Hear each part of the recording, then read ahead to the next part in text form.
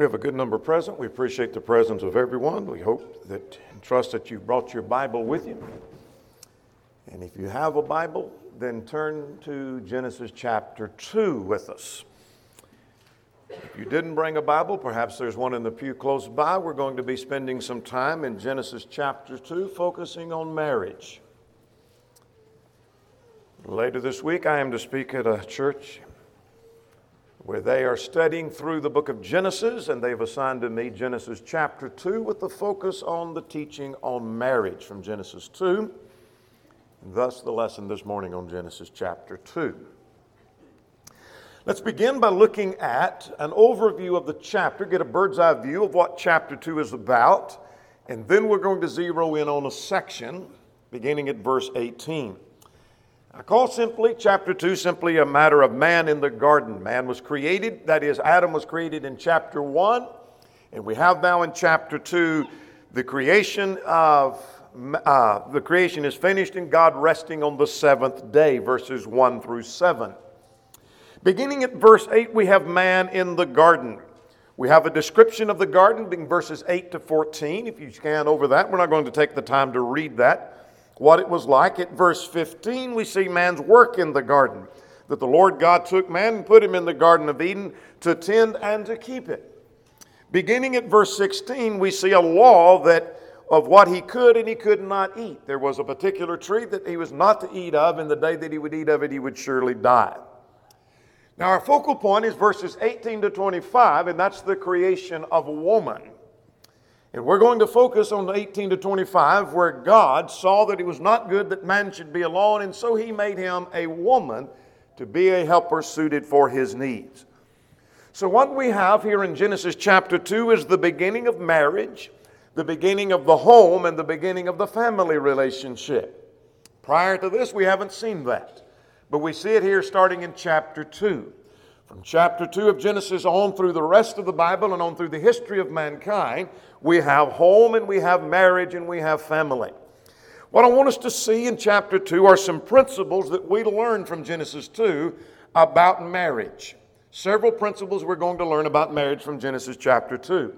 So let's begin by reading verses 18 to 25 and getting familiar with a text that we already should be familiar with, and that is the creation of marriage and creation of woman, because man has already been created. And the Lord God said, "It is not good that man should be alone. I will make him a helper comparable to him."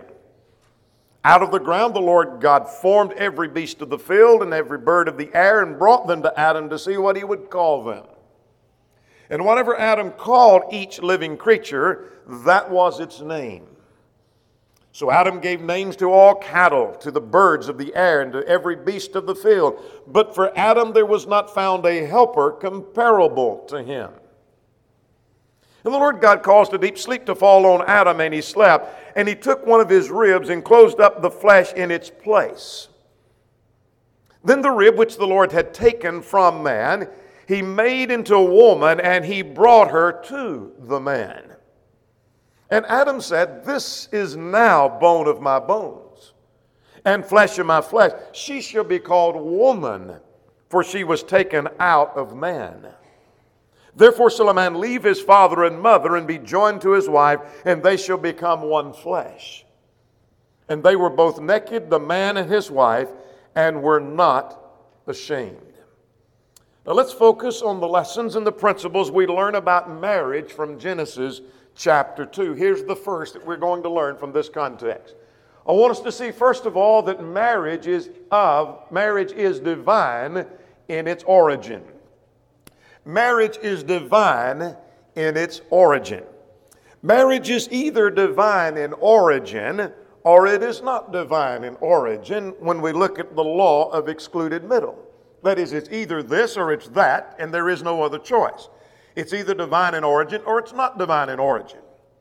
If it is of human origin, that is, marriage is of human origin, and many argue that would mean there are no rules to be bound, and then the man and the woman, or whoever else may be in that marriage relationship, can do as they please, because marriage is of human origin. Man devised it. It is of his thinking. It is for His pleasure, and consequently man can make the rules that bind the marriage relationship. But if marriage is divine in origin, that means God has the absolute right to set the guidelines. The evolutionists and the humanists argue that marriage is the result of a long line of an evolutionary development of biological creatures forming pairing relationships. And the idea of marriage is that long before man was ever developed or man evolved, that there were these creatures, there were these animals that began to notice, you know what, there's one that's developed that's a little different from me, and they start pairing with each other. And so the same thing happened eventually with mankind as they evolved. I simply suggest on the screen before you, there is no evidence of that at all. So their idea is that it is of human origin because as man evolves and develops, he begins to realize, you know what, maybe we could just get married somehow because now we have evolved into the status that we are in. Furthermore, let's look at evidence that marriage is divine in its origin. The Genesis record that we're reading in Genesis chapter 2 shows that God instituted marriage. So let's go back to our text at verse 18. It was God's idea. Take note of this fact, that it was God's idea to make a helper comparable to Adam. We'll make this point again a little bit later. It was not Adam making an appeal to God. I wished you would make me a helper comparable to me. I wished you would make me a mate like all the animals have mates. But this was God's idea. Look at verse 18. The Lord God said, it is not good that man should be alone. I will make him a helper comparable to him. And so what I'm learning from that is it was God's idea to make a helper comparable to Adam. So now verse 21 says that God made woman. That the Lord caused the deep sleep to fall upon Adam, and He took his rib and closed up the flesh in its place. Now verse 22, and then the rib which He had taken from, He made into a woman. Now notice verse 22, He brought the woman and presented the woman to man. Then the rib which the Lord had taken, He made into a woman, and He brought her to the man. So it was God's idea, I'll make you a helper comparable to you. He took a rib and He made a helper comparable. He made a woman, and then He brought the woman and presented the woman to the man. What I'm learning from that is that it's divine in origin. Now notice Moses' comments. Commentators vary at verse 24. Is this a quotation from Adam? Verse 23 is, but I'm convinced that verse 24 is the commentary given by Moses. And why do you say that? Because Adam does not have a father and mother to leave, but this is the comment, the divine comment given by Moses in verse 24, that a man should leave his father and mother and be joined to his wife, and they shall become one flesh. So Moses, by inspiration, comments about marriage. What I'm learning is this principle that the record shows that God instituted marriage. Now let's go over to the book of Matthew, if you will, chapter 19. Mark's account says much the same. We'll only look at Matthew's account. Let's go over to Matthew chapter 19, where Jesus quotes from Genesis chapter 2 and endorses this divine record in Genesis chapter 2 and gives His stamp of approval to that. So if Jesus was raised from the dead or proved to be the Son of God by the miracles, that proves then the Genesis account must be true because Jesus gave His endorsement to that. So notice at verse 4. He answered and said, have you not read that He which made them at the beginning made them male and female, and said, for this reason shall a man leave his father and mother, and cleave unto his wife, and they shall become one flesh. Jesus gave His endorsement. Now we'll come back to that record in Matthew chapter 19 in just a moment. But let's go further. We're still arguing for the fact the evidence is that it's divine in origin. Secondly, may I suggest to you that marriage is universally practiced. Marriage is universally practiced. One anthropologist said that there are no societies in which marriage does not exist. And I would challenge someone to give evidence that that is not true. Now, if marriage is developed in random, haphazard, evolutionary fashion, like the evolutionist and the atheist would suggest, we would expect that marriage would be found in one culture, not developed in another. And if you missed that point, let me go over that again. If evolution be true and man gradually developed into marriage and pairing relationships, You would expect to find in one society or in one group of people, they've developed into marriage, and over here they haven't yet developed into marriage yet. But that's not the case. Evidence shows that indeed there is no society in which marriage does not exist. That would suggest the record is true in Genesis chapter 2. Furthermore, the historical record. Marriage has been a part of the history of mankind since the beginning. And I cite Genesis 2 as evidence of that. Even if one would not accept Genesis 2 as inspired, they will accept the fact this is a historical record. They may think it's a perverted record, but it is a historical record. Endorsed by Jesus, I might add, in Matthew chapter 19, and it shows that marriage was there in the beginning. He which made them at the beginning made them male and female. And so marriage has been in the history of man since the beginning. The Code of Hammurabi, that dates back to 2100 BC, contains 282 laws.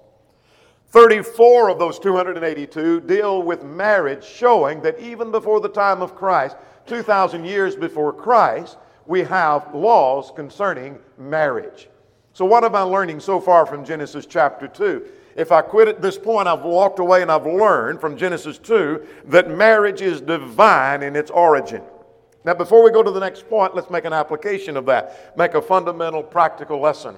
And that is any kind of argumentation against marriage, any degrading of marriage, any putting down of marriage is degrading a divine institution. And it is kicking against God. And what we mean by that, it may be that someone's individual marriage may not be as it should be, but that doesn't mean marriage is not as it should be. When we say marriage is not great, when we say marriage is not good, you're better off not to be married than you are to be married. It's better off to not even get married because it's so bad to be married, then we are degrading the very institution that God has created. Marriage is divine in its origin. But secondly, I learned from this same context that marriage is good for mankind. There are those who think that marriage is not good for some. That is, it's not good for women. The feminists argue that marriage is good for man, but it's not good for the woman. It's not good, so they want to abolish marriage if they can. And there is this thrust to somehow abolish marriage because marriage is not good for women.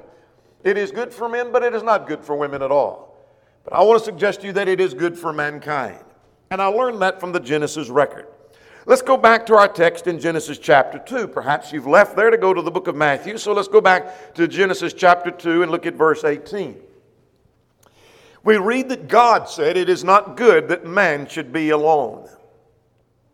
Now I want you to notice with me in Genesis, let's back up to chapter 1, if you will, that this statement is in the context of God repeatedly acknowledging and saying that things were good. Notice in Genesis 1 and in verse 4, we notice that God created the heavens and the earth, and God saw that indeed it was good. Look at verse 10. Verse 10, he made the earth and the dry land and gathered all the waters together, and he called the seas, and God saw that it was good. And I'll read every one of these references, but drop down to verse 12. Again, God saw in his creation that it was good. Look at verse 18. God saw that it was good. Drop down to verse 25. God saw that it was good. Verse 31, God saw that it was good. And in the context of God repeatedly seeing everything he created, said it's good, it's good. This is good and that's good. He saw a circumstance at verse 18. It is not good, he said. First time he said that. And what's not good is that man should be alone. I want you to again notice, as we mentioned earlier, this was God's assessment. And this was God's judgment and not man's plea. It's interesting that Adam did not come to God and plead and say, "God, I've noticed there is not a companion for me. Would you make me a companion?" But this was God's assessment and this was God's judgment that it is not good that man should be alone.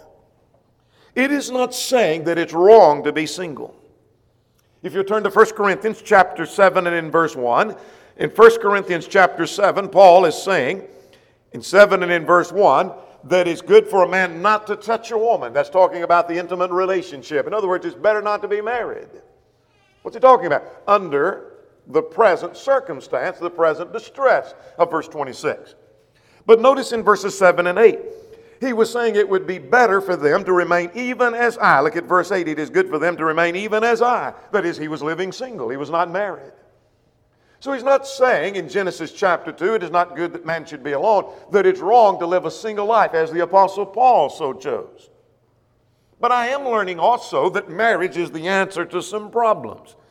In 1 Corinthians 7 and in verse 2, it's an answer to the problem of lust, because verse 2 says, because of sexual immorality, let every man have his own wife, and every wife have her own husband. It was an answer to idleness in 1 Timothy 5 and in verse 13. But I'm learning from this, it's not good that man should be alone.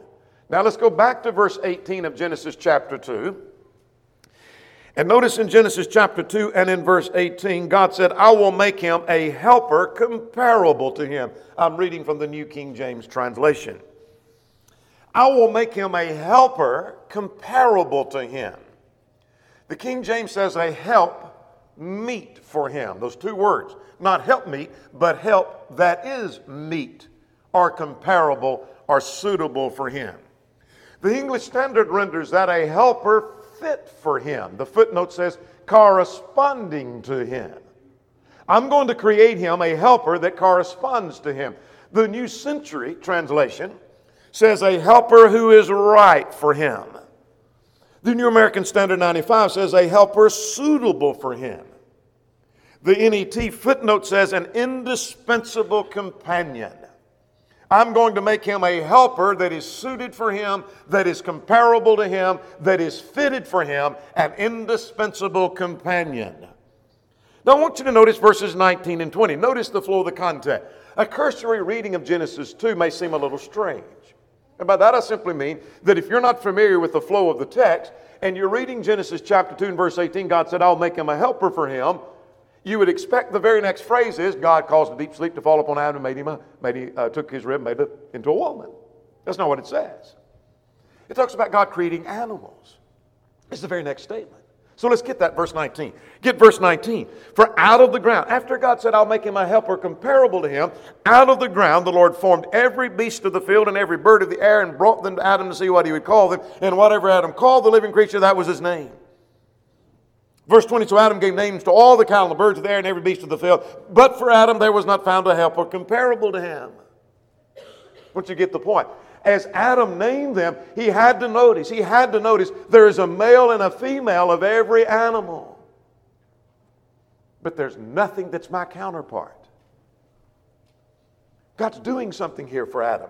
He's bringing all the animals before him. Adam, you call and name the animals, and whatever you name them, that's what we'll call them. And so he begins to name this animal. And he has to notice that this animal has a male and a female, and this animal also has a male and a female. And this one over here has a male and a female. And that one has a male and a female. I noticed that. But there's not a companion for me.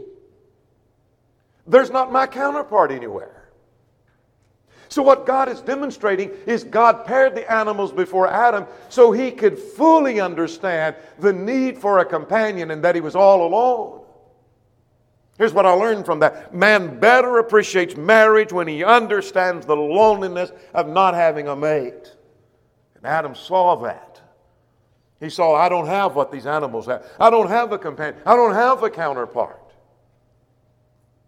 God did that to show Adam the loneliness. You don't have anything like that. And so what did God do? God made a woman from Adam's rib. Look at verse 21.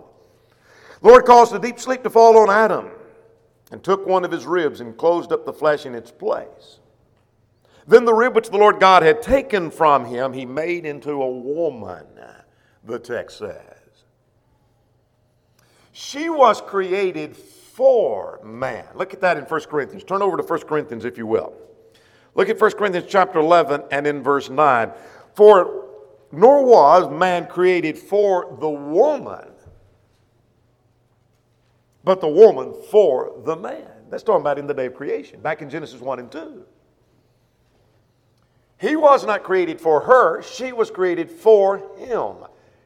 That is, she was the helper, suited or comparable or the companion to him. It shows that she is part of him. That is, she was taken from his rib. He views her as his own flesh. Notice when the man in Ephesians chapter 5 is to love his wife even as his own flesh. He views her as his own flesh. She came from his flesh. She is equal to him, corresponding or suitable to him. She is the missing part. That Adam began to look around and see, I'm missing something here. All the animals have companions. I don't have a companion. There's something missing in my life. And his reaction is going to tell us that. Look at verse 23. Adam's reaction to this shows that marriage is good. Now, get the picture. God's the one who said, this is not good that you're all alone. So he made a companion helper suitable to him, and Adam's reaction shows that it's good.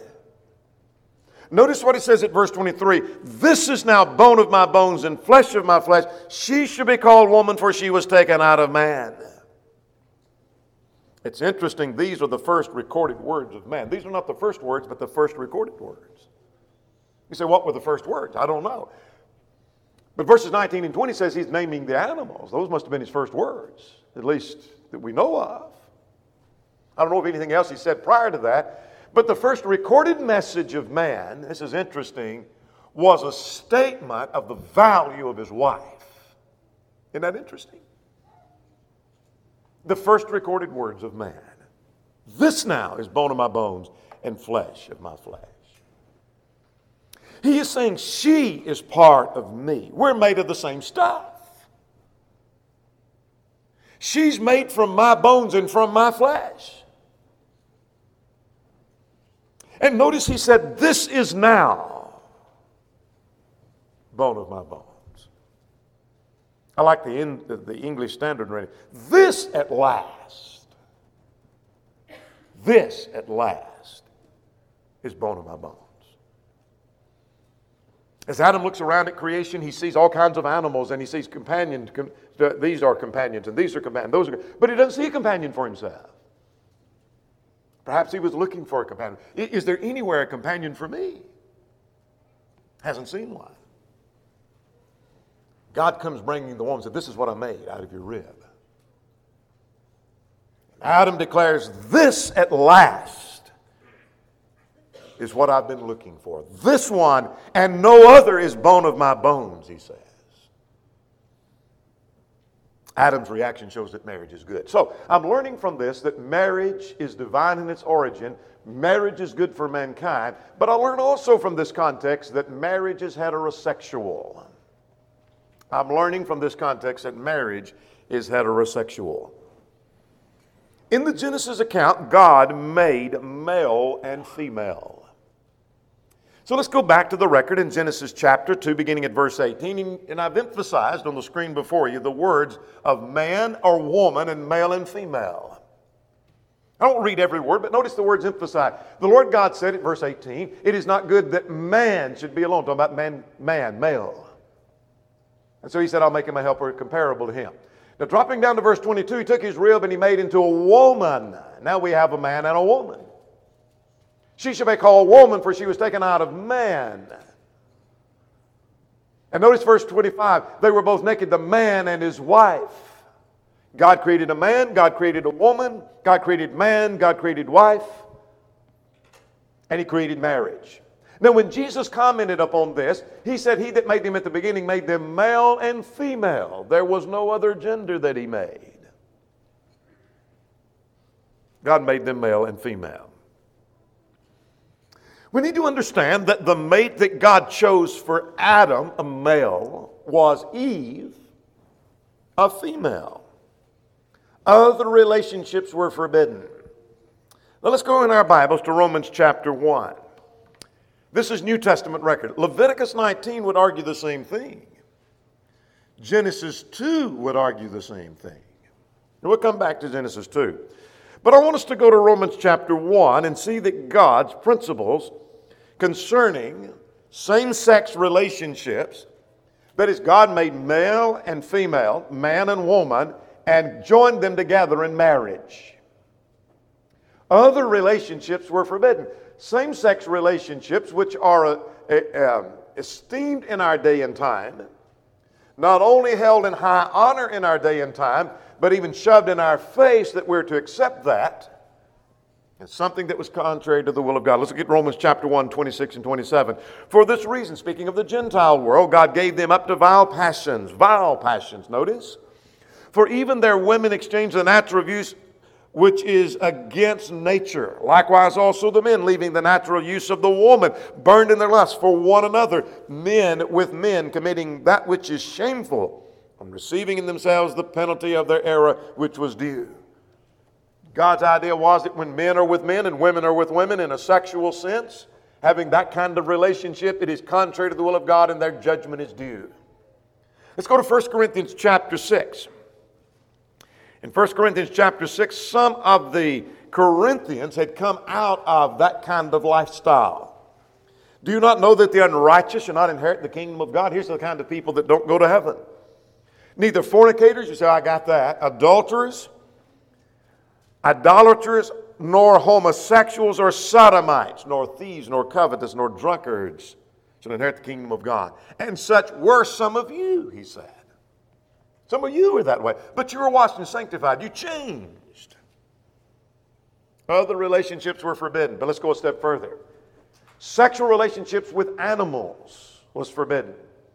I won't take the time to read the ones in Leviticus, but bestiality was condemned in Leviticus chapter 18, Leviticus 20 and verse 15, Deuteronomy and chapter 27 verse 21, that man should not lie with beast as he would lie with a woman. Bestiality was forbidden. But I want to go back to Genesis 2 because that's our text for study this morning. And I want you to notice with me at verse 20. Genesis 2 and verse 20 implies that bestiality is not in harmony with God's plan. How so? God creates man and then he shows him all the animals. And with all of those animals, look at verse 20 with me if you will, there was not found a helper comparable to him.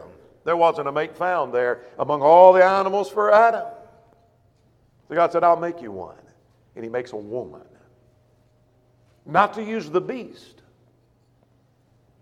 That was contrary and foreign to the will of God. Go back to Genesis chapter 1 now. To show you that marriage is a heterosexual relationship. Back in Genesis chapter 1, God, when he created man, told him to be fruitful, multiply, and to fill the earth. The inability to reproduce from the same-sex relationship shows that that relationship is contrary to God's plan. So what am I learning from Genesis chapter 2? I'm learning a great deal about marriage. It's divine in its origin. It's good for mankind. It's heterosexual. And it is monogamous. Are you beginning to see why Genesis chapter 1 and 2, one of the reasons why Genesis chapters 1 and 2 are not appreciated by the left of our society? Because this goes contrary to what the left is saying. The religious and political left are saying about marriage and the home and creation. This goes contrary to them. They don't appreciate Genesis 1 and 2. But furthermore, let's notice that it is monogamous. Marriage is monogamous. God made one man for one woman, Genesis chapter 2 and verse 24. So let's go back to that text in Genesis chapter 2 and notice in verse 24. Therefore shall man leave his father and mother and be joined to his wife, and they shall become one flesh.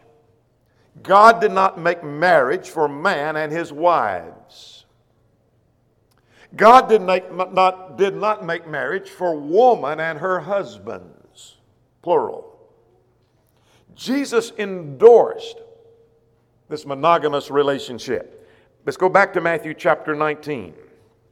We've turned there several times already. But Matthew chapter 19 and in verse 5. Jesus said, for this reason shall a man leave his father and mother and be joined to his wife, and the two shall become one flesh. Jesus endorsed that, and thus polygamy is wrong. Now that ought to be obvious. But I want to tell you, there are some who argue that there is not any prohibition against polygamy. I've heard some brethren even say, and have been reported that some brethren have argued, where is the prohibition against polygamy? Some who have been pushed in the corner, and what I mean by being pushed in the corner, when we've argued over divorce and remarriage, that if you can keep the mate you're with when you obey the gospel, no matter how unscriptural it is, could you keep it if you're married to 7 women? Like in the polygamous relationships? To be consistent, they have to say yes, and some have gone that direction, I'm being told. and have raised the question, where is the prohibition against polygamy? Well, here it is, Genesis chapter 2. That if marriage is monogamous, one man for one woman for life, polygamy is wrong.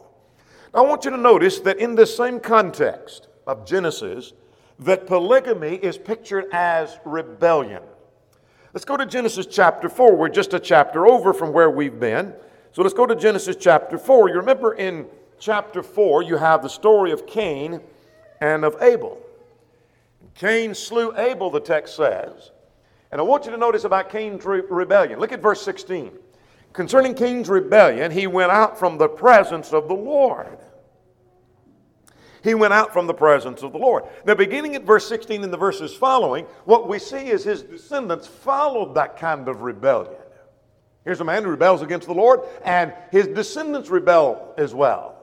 Now, notice verse 19. Lamech, verse 19.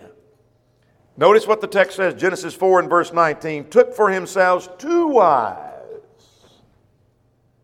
Took for themselves 2 wives. Isn't it interesting?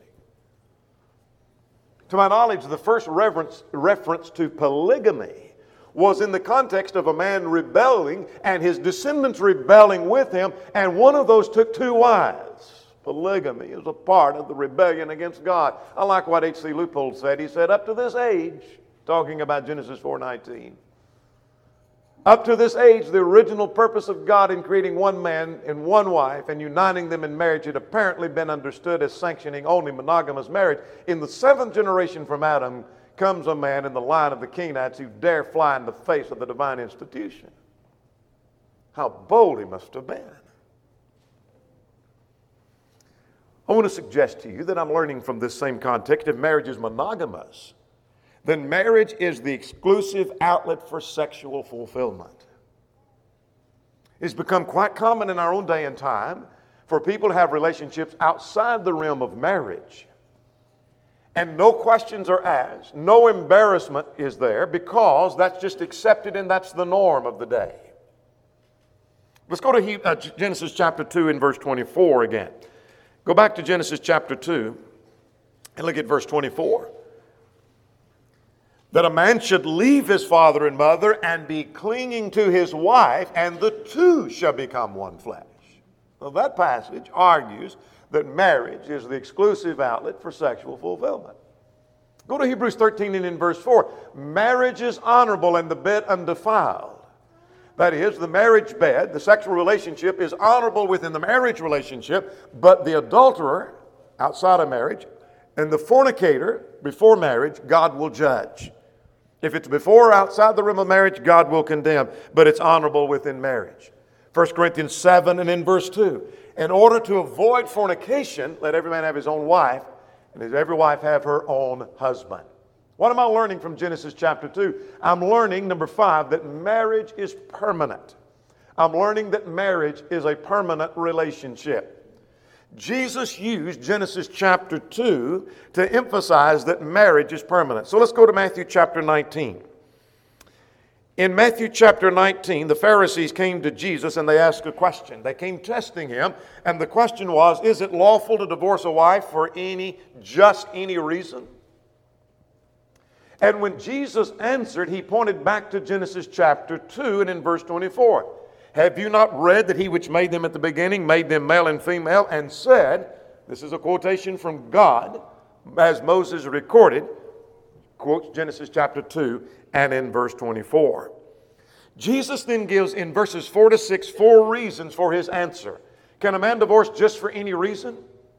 And here's what Jesus said. Have you not read that he which made them at the beginning made them male and female? Not males and female, or male and females, but he made them male and female. One man for one woman for a life. So what's your answer to the question? The answer is no. You can't get a divorce just for any cause. Secondly, notice what Jesus said. Quotes from Genesis 2 that a man should leave his father and mother and be joined, or the King James says, cleave to his wife. Cling to his wife. He cleaves to her. You can't cleave to your wife and divorce her just for any reason. So the answer is no. The third is they are one flesh.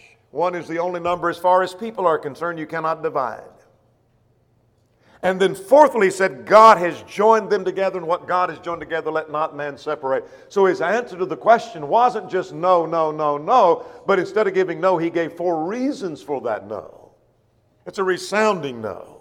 Can a man divorce just for any reason? No, it's a permanent relationship. Why do you say that? For these 4 reasons, it's a permanent relationship. But here's something else I'm learning from Genesis chapter 2. I'm learning that marriage involves commitment. I'm learning that marriage involves commitment. I'm learning that because verse 24 says a man must leave his father and mother. We've already argued that this must be Moses' comment and not a statement from Adam. And Matthew's account seems to indicate that Jesus is saying that God had said this statement, that a man should leave his father and mother and be joined unto his wife.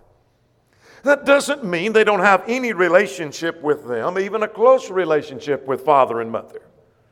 But they're not the primary relationship.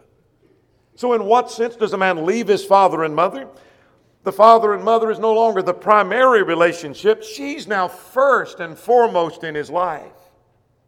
The couple are committed to each other, not to their parents. A new family relationship has begun. The headship has now changed. Where the headship for her may have been her parents, the headship for him may have been his parents, but now the new family has been formed, and the headship is not the parents, but the new husband in that relationship.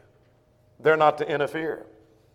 So here's part of the success of marriage. They're committed to each other because they're leaving father and mother, and then he says they're to be joined. What does that word join mean? Gesenius says it means to cleave, to adhere, specially firmly, as with glue, to be glued. That's what the Hebrew word means here. Same meaning of the Greek word that Jesus quotes in Matthew chapter 19. But it's the idea of being cemented or glued together. You think of gluing 2 things together as not something that's done for temporary purposes, but you intend for it to stay. So you're glued to each other. There is a commitment that you have to each other. It describes an inseparable relationship. You see, in marriage, you're making a commitment to each other. This commitment means you're building a relationship with God, and upon your relationship with God and your commitment to each other. So what is this commitment we have? We're building this marriage on our relationship with God and the commitment we're making to each other. We're cleaving to each other. We're gluing to each other. The marriage is not built on attractiveness or romance. Because I want to tell you that attractiveness may change over the years. The romance may fade over the years. It's not built around the children. Many marriages have been built on raising the children, and when the children are raised and they're grown and they leave, they have nothing in common anymore. There is no bond between them. This is a commitment you make with God and with one another. And then finally, what am I learning from Genesis 2? That marriage demands unity. Marriage demands unity. Let's go back to Genesis 2:24. Therefore shall a man leave his father and mother and be joined to his wife, and they shall become, notice this phrase, one flesh. What does that mean? Any commentator that you read, and if it were in Bible class, someone would say that's talking about the intimate sexual relationship, and everyone would agree that involves the intimate sexual relationship.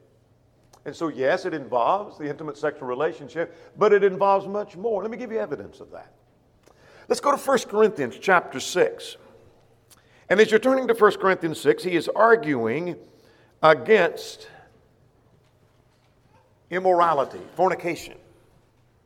Apparently some at Corinth were coming from this background where it's very common and trying to justify fornication. Meat for the body, body for the meat. In other words, when the body is hungry, you dissatisfy it with meat, and the body has desires, you dissatisfy it. That's what you do. And he's arguing against that. Verse 18 says, flee fornication. But before he says that, notice what he says about being joined to a harlot. Do you not know that he who is joined to a harlot is one body with her? For 2, he says, shall become one flesh. Now, when a man joins himself to a harlot, there is the intimate sexual relationship. That's true. But his argument here, he's doing more than that. He's doing more than that. It is not just a physical relationship. He said because there is a sense in which a man with a harlot becomes one flesh with her. He's not saying he's married to her. Some have argued that, but that's not what the text is saying. It involves a uniting of the body and of the mind. There is a spiritual union. It gives the idea of the two becoming one, blending their minds, not only their bodies, but their minds and their whole lives together as if they were one. They're one in their goal, they're one in their aim, and they're one in their purpose. There is a bonding with each other. There is unity. Doesn't mean you just get along, but this is the closest relationship you have with another person. Now, what's interesting to me is we go back to Genesis chapter 2 and 3.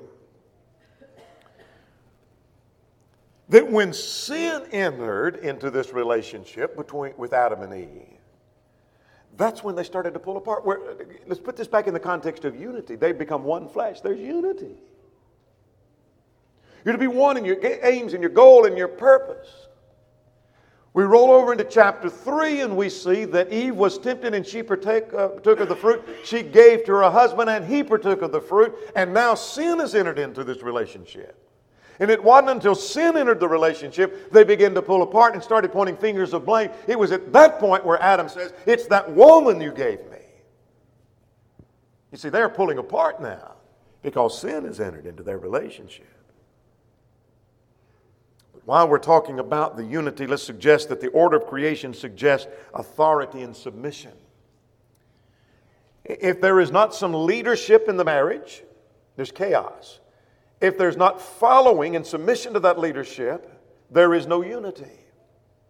So this has everything to do with unity. Adam was created first, then Eve. It's interesting. I didn't create that. God created that. Notice in Genesis 2 and verse 18 that God says to Adam, who's already been created, "I will make you a helper suitable for you." Now let's go over for one last passage in 1 Timothy. Turn to 1 Timothy chapter 2, verses 11 and 12. Paul said, let's back up to verse 11. Let the women learn in silence with all submission. I do not permit a woman to teach or to have authority over a man. Now, why do you say that, Paul? I will accept what you say by inspiration, but tell me why you say that a woman is to be in submission to man. Now notice verse 13. For Adam was formed first, then Eve. The order of creation has everything to do with that. He said that order of creation has to do with authority and submission to that authority. What have we learned about marriage from Genesis chapter 2? There's a whole passel of things to learn about marriage, not well accepted in our society, not even well accepted by some of our own brethren. But I'm learning that marriage is divine in its origin. Marriage is good for mankind. Marriage is heterosexual. Marriage is monogamous. It's permanent. It involves commitment, and marriage demands unity. May that help us to be better in our marriages, that we recognize we are one flesh. It involves our commitment to each other. This is permanent. This is the only marriage we can have without somebody committing sin. And it's good. And this was designed by God. There may be one or more present who's not a Christian, who's not a child of God. Would you come believing that Jesus is the Christ, the Son of the living God? Would you repent of your sins, acknowledge your faith, and be buried in the waters of baptism for the remission of sins? If you're subject in any way, would you come while together we stand and while we sing?